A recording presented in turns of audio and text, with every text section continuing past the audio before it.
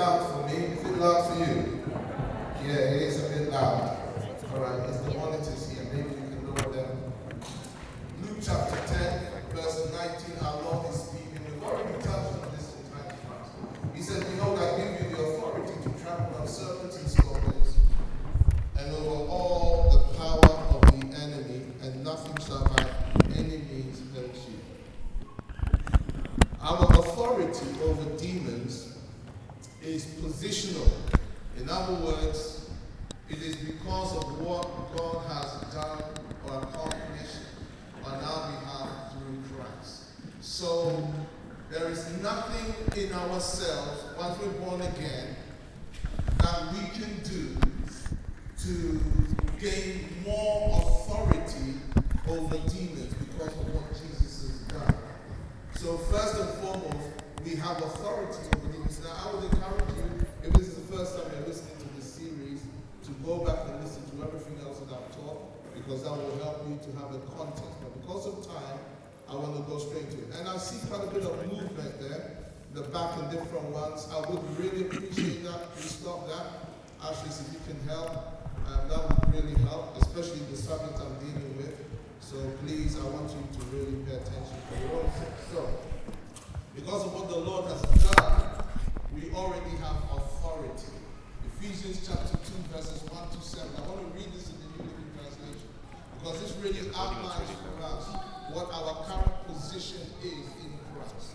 He says from verse 1, once you were dead because of your disobedience and your many sins. You were dead. In other words, you were not connected with God. Even though you were physically alive, you were spiritually dead. You used to live in sin, just like the rest of the world. The devil, the commander of the powers in the unseen world. He is the spirit at work in the hearts of those who refuse to obey God. So listen to what he's saying here. Our lives before Christ, we were dead. In other words, we were not in connection with God because of our disobedience and because of our sins. And we used to live in sin. As a born-again believer, we don't live in sin anymore. We might sin from time to time, but we do not live a lifestyle of sin. You used to live in sin just like the rest of the world. In other words, there was no difference between us and those who do not know Christ. Obeying the devil, the commander of the powers in the unseen world. Now, this is a very important statement.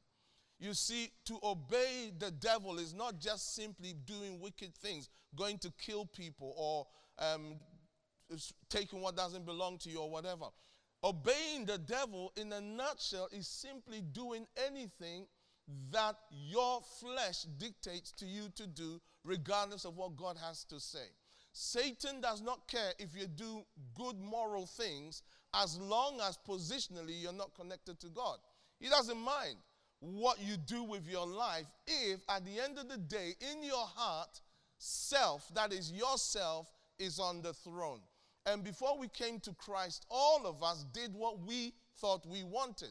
But what we didn't realize was there were forces, and behind those forces there was the enemy, the devil, who was controlling the direction of our lives.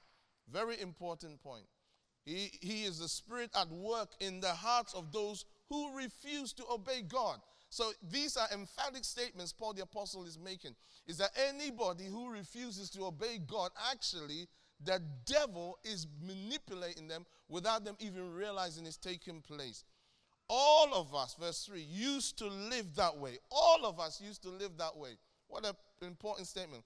Following the passionate desires and inclinations of our sinful nature. Now, it is important when we're talking about our authority that we get the context right. This is where we were before we are in Christ. Now, here's the point.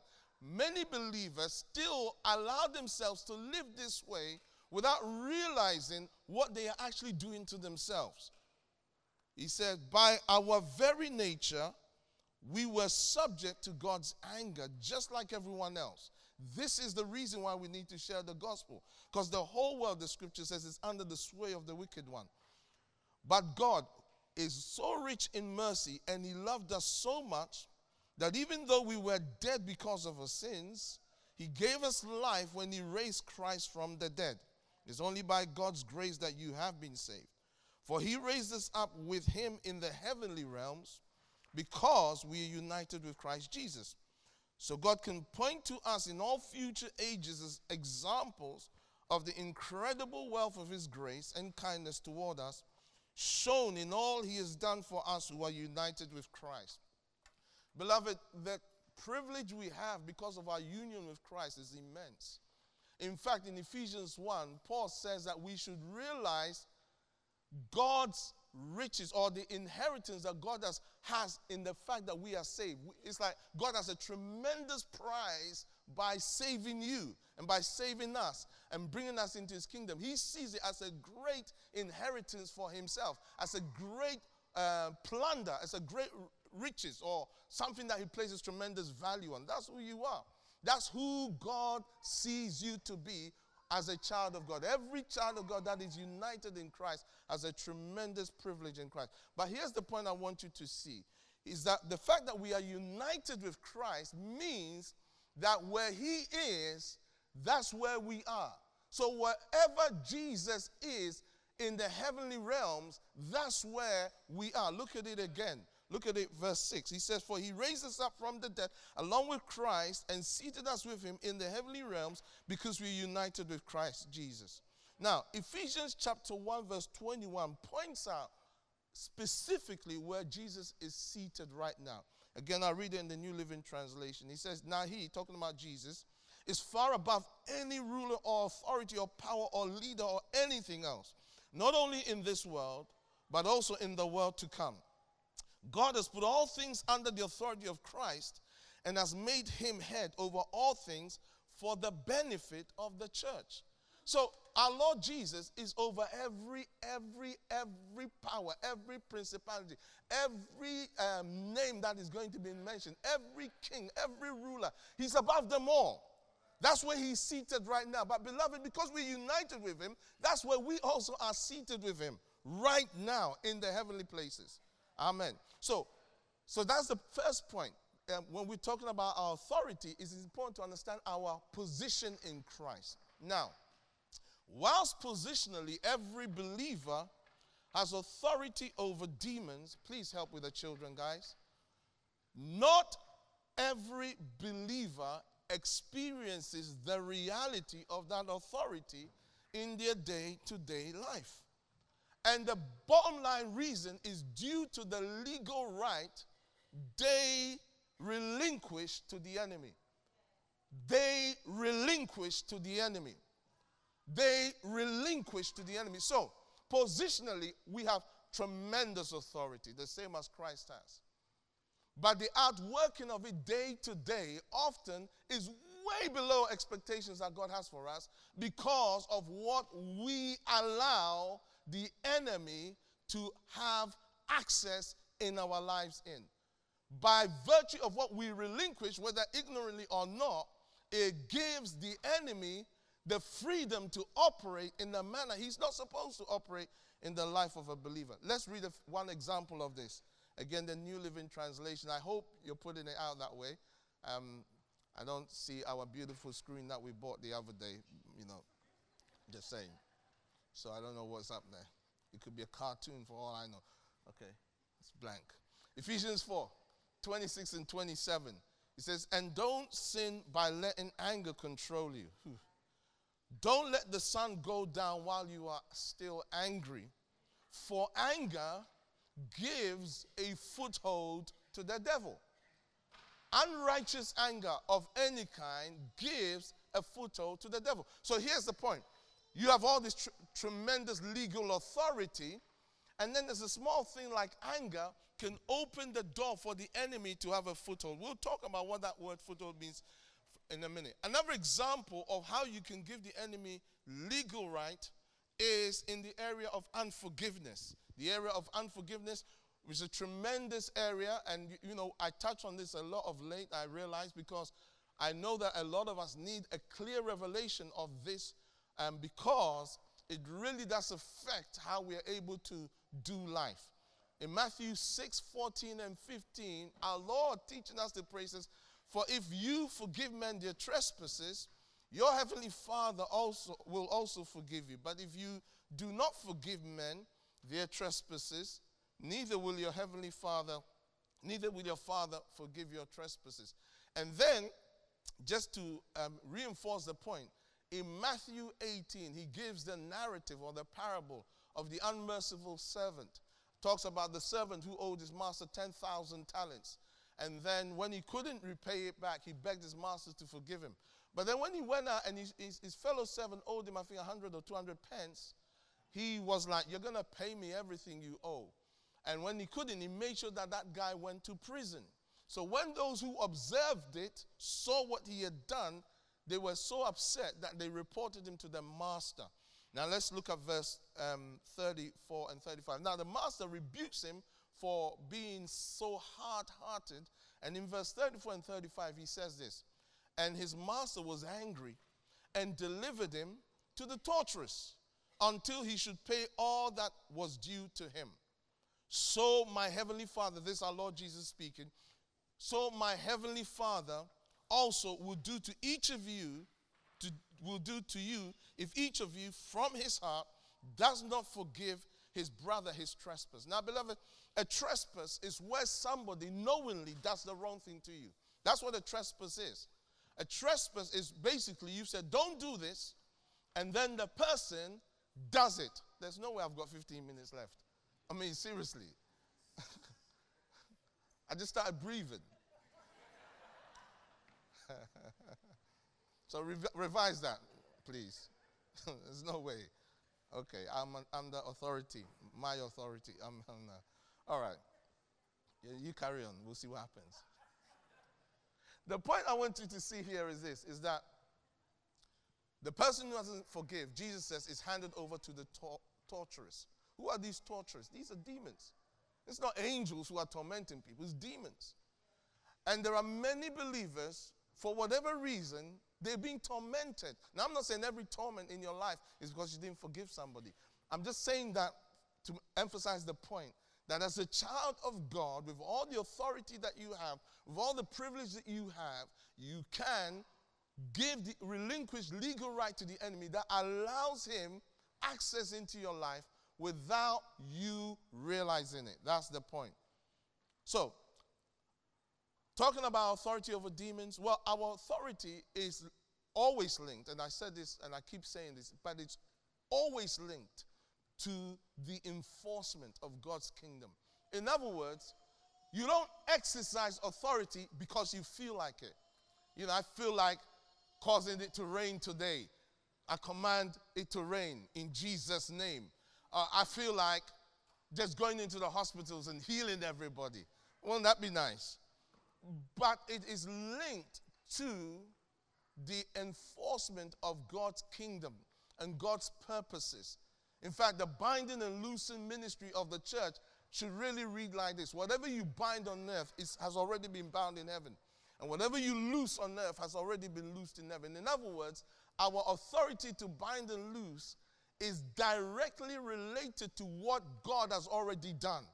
Not just you deciding you want to do something because it's a great idea. And I think for me, this is one of the tragedies of many Christians. Because they lack the knowledge of God's word, the simplicity of God's word and the authority and the revelation of God's simple truths, we tend to get ourselves into all kinds of unnecessary confusion. But the bottom line is that our authority over demons is primarily linked to the enforcement of God's kingdom. A few scriptures, I won't read it. Matthew 28, 18 to 20. We touched on that a lot. Luke chapter 10, beg your pardon, 1 and 2, and then from verses 17 to 20. The Luke narrative is worth reading. Here, the Lord sends out the 70 to go before him, to go and preach the gospel, basically. And then from verse 17, the 70 return. We touched on this at the beginning of this series. It says, the 70 returned with joy, saying, Lord, even the demons are subject to us. And then he said to them, he said, they're subject to us how? In your name. So the demons are subject to believers in the name of Jesus. In other words, as long as you're representing Christ, then you can be sure that the demons will be subject to you. That's the point. But if you're not representing Christ in the context, they're not going to respect what you have to say. It's like, well, I'm a born-again believer, so move. Whilst you're fornicating, I don't think so. They ain't going to move. They're going to demonize you more. That's how it works. And then he said to them, I saw Satan fall like lightning from heaven. In other words, he's already been defeated. Behold, I give you the authority to trample on serpents and scorpions and over all the power of the enemy, and nothing shall by any means hurt you. What a powerful scripture.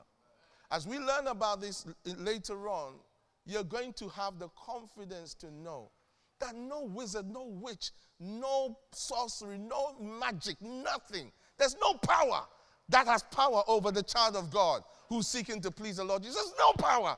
There's no comparison. There's no comparison. There's none. There's none. Really. It's like, whatever. I mean, that many times people try to curse me. I feel sorry for them. I don't even, it's like, don't try it for your own sake. I'm not bothered. You want to curse me? Go ahead. See what happens. But no, don't go ahead for your own sake. No, don't go ahead. No, really, because it's like, I died and my life is in with Christ in God. That's our privilege. No weapon formed against you shall prosper. Every tongue that rises against you, you shall condemn. This is the heritage of the servants of the Lord, and the righteousness of me, says the Lord. There is no divination. There is no enchantment. There's no divination there's no enchantment against Israel. No divination against Jacob. I mean, this is us. This is us. This is us. Even Old Testament, we have tremendous authority. How much more in the New? Seriously. But here's the point. Okay, enough of that. But here's the point. Your authority over demons is great. But he says, don't rejoice because of this, that the demons are subject, spirits are subject to you. But rather, rejoice in the reality that your name is written in the Lamb's book of life. That your names are written in heaven. That's the thing. The salvation we have, that's the prize. The fact that Christ lives in us, that's the prize. So your authority, when we're talking about authority over demons and we talk about entry points and all of that stuff, it's all good, it's all right and all of that, but don't be spooked, seriously. You don't even have to understand everything I'm saying, Just believe in Jesus and you're all right, really. Just trust in Jesus and you're all right. But here's another point I want you to see, Mark 16, 15 and 16. This is emphasizing the point that our authority is primarily linked to the enforcement of the kingdom. He said in verse 15, he said to them, go into all the world and preach the gospel to every creature. He who believes and is baptized will be saved, and he who does not believe will be condemned. And then in verse 19, he says, so then after the Lord had spoken to them, he was received up into heaven and sat down at the right hand of God. Now, that statement is very important. In other words, he's done what he's supposed to do. Now, he's seated in a place of authority. Right hand of God refers, it's symbolic language that emphasizes the point that he's now exercising authority. But how does he exercise authority at the right hand of God? It says, so they went out, 20, they went out and preached everywhere, the Lord working with them and confirming the word through the accompanying signs. Amen. So the point is that as we seek to honor God through how we live our lives and make sure that the gospel is being demonstrated through how we live and make sure that we're representing Christ, he will confirm his word through our lives with accompanying signs. All right, so our ability, and I touch on this again, to enforce our authority is in the following order. So anytime you seek to enforce the authority that you have as a child of God, it must be in this order: submission to God and resisting the devil. Submission to God and resisting the devil. James 4:7, therefore submit to God, resist the devil, and he will flee from you. The context of this verse is that it's in relation to how we handle worldliness and our own carnal behavior, so that our authority in prayer and our devotion to God is not undermined. Read from verse 1. You see that he's emphasizing a point, or he's touching on the point about how they behave towards each other and about the fact that their prayers are not hitting the mark. And the fact that God jealously watches over them, and he wants them to first and foremost prioritize him as their number one priority, so that his grace that is already there can continue to be supplied, because he gives more grace, he says in the previous verse. And then he says, on the basis of that, submit yourself to God. Therefore, submit to God, resist the devil, and he will flee from you. Now, I touched on this, and I'll emphasize it. It is resist the devil, not resist the enemy. In other words, the devil is the head honcho of that spirit realm. He's like the boss of the bosses. He's the boss of the principalities. So those of you that like that kind of stuff, he's the boss of Mama Water. He's the boss of the Prince of Venus. He's the boss of the principalities. He's the boss of Beelzebub, of Abaddon, and all the demonic principalities, the chief of the chiefs. He's their boss. So now, here it is. The boss of bosses, the devil, comes to a new Christian and begins to tempt that new Christian for whatever reason. That new Christian, all they know is they love Jesus. Now, this is the greatest principality there is, the boss of bosses, chief, arch-principal. He's tempting a Christian, whoever that Christian is. And that Christian, first and foremost, submits themselves to God. So it's like, Lord, not what I want, but what you want. So they submit themselves to God. And then they say, so whatever it is that the devil is offering them, maybe a contract, maybe sign this check, maybe falsify this document, and then your business will break through. Maybe just bow your knee to an effigy. I don't know what it is that you get tempted with. Whatever it is, maybe just sleep with her. She's really nice. Just do the kiss. Just do the thing. I don't know. But it's the devil. Now, it's not some principality. It's not some familiar spirit. This is the devil himself that has come. And that Christian, because he's saying, Lord, I want to please you, says, no, I'm not doing this. The Bible says, resist the devil and he will flee from you. Now, the word flee there in the Greek is he will flee, he will run away terrified. He will run away terrified from you. So, it is the devil. I used to always read this as the enemy, and because I didn't get the revelation. The point there is that by virtue of your submission to God, no principality can overpower you. No, even the devil himself cannot overpower you. Once you submit yourself to God, I said once you submit yourself to God, you can resist any principality. There is no power, there's no generational power, there's no curse. There is nothing on this earth that has power to overcome your will once you submit yourself to God. There is no power. There's no power. That's how it is. It's just that at times people they like fancy stories. They like, stories about demons and principalities. I mean, when I was young, I read a lot of them. Level 999, level 003, 007, if you're not even careful. All kinds of stuff. And it sounds really great and fantastic, but actually, the Bible says that people looking into things that just breeds questions, and it's just promoting confusion and more unanswered queries. Now, stick to the word. Say to your neighbor, stick to the word. Stick to the word. When it comes to dealing with the enemy, stick to the word. Can you say amen? Now, everyone needs deliverance at some point in their life. I'm talking about born-again believers. Definitely those in the world for sure, but born-again believers, everyone needs deliverance at some case in life. And deliverance is really, in the context that we're teaching about, is the expulsion of a demonic influence to allow freedom for God's plan and purposes to be established. So you have to remove whatever demonic influence is there so that what God wants to do can take place. And deliverance in this context includes freedom in our spirit, soul, and bodies. It includes freedom in our ministries, our jobs, our vocation. It includes freedom in our finance and whatever resource we have at our disposal. It includes freedom in any sphere of authority that we have that the enemy will seek to influence.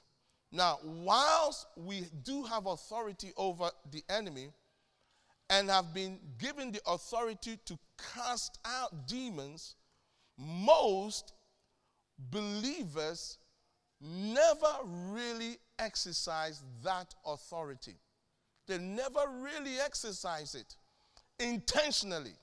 They never intentionally decide that they are going to deal with whatever demonic interference is taking place in their lives. And the other thing is, sometimes because of the way the word demonic influence is interpreted, translated in Scripture, people have a kind of a wrong concept about the enemy's influence. So often people think of demon possession, as in like in horror films when you see people, when they're demonizing, they like their voice changes and their face kind of goes funny. And so it's like, oh dear. Now I'm not being demonized, I'm just putting it on, guys, really. But really, so people think of demon possession. But in the Bible, even when you see demon possessed, it often have to do with the influence of a demon. It's someone who has a demon or they're being influenced by a demon, as opposed to demon possession, which is being owned and being controlled by demons. Now, there are two primary ways in which people can be demonized. And I've already kind of said it already. The first is where they are demon possessed. In other words, they are literally owned and controlled by the devil. Now, the point there is this. The scripture I already read in Ephesians chapter 2, verse 1 to 7, actually tells us that the whole world is demon possessed. If you want to be crude. Because the whole world is under the sway of the devil. That is, so I want you to get it out of your mind that demon possession is some horror story kind of situation. It's who owns your heart. That's the bottom line. It's who's controlling your heart. That's what demon possession is about. It's who is governing and pulling the strings of your heart and your will. And before we knew Christ, we were governed by our sinful nature, period. Whatever we wanted to do is what we did, period. And that's what demon possession really is. The other form of demonization is demon oppression, where there is an influence of the enemy or the demonic in an aspect of a person's life that affects them in some way. Now, it is impossible, say impossible. It is impossible for a born-again believer to be demon-possessed or to be possessed by a demonic spirit. In other words, for a spirit to own their will. It is impossible. Contrary to what people think. There was a guy in the Bible who had legion, over 3,000 demons in him. And these demons so tormented him, if you read the narrative carefully, that he would cut himself. Not the demons would cut. He would cut himself in order to deal with the torment that he was going through. He was cutting himself, not the demons. The demons wanted to kill him. They were murderous demons. So the guy, to deal with what he was going through, he would cut himself. And the Bible says no one could hold him in chains, because when you hold him in chains, he could break himself free, right? He could break himself free. Now, it's a very interesting point. Not the demons were breaking. He could break himself free because of the demonic influence on his life. However, when those demons left him and went to 3,000 pigs, all the pigs were immediately killed. Why? Because that was the nature of those demons. They wanted to kill the man, but they could not kill the man. So never ever believe any Christian who says, the devil made me do it. Tell them, stop lying. Yeah. Now, I know that we can have situations which are very serious, and we can believe that, no, it really was the devil. No, it really was not the devil that made them punch you. They've been wanting to. It's just that they were encouraged. Punch them, punch them, punch them. And they said, I just can't help it. I just feel I should punch you. Anyway. There is a saying. There was this guy in Ghana, in a village, and not village, in the town. He was a bit mad. Sorry if that's not a correct terminology. Yes, we were there when we heard it in the years back. So I'm hearing Austin telling my preaching story right now to his wife. So he would say something like, I am going to hit it. I am going to hit it. So when people who knew him, when they heard him say, I'm going to hit it, they'll just kind of move out of the way. So this guy was just walking, and this guy was like, I'm going to hit it. As he came near the guy, whack, slap, pow! Didn't I tell you I was going to hit it? That's what he did. Of course, there were demons there, but he wanted to do it as well. So he's looking for someone. All right.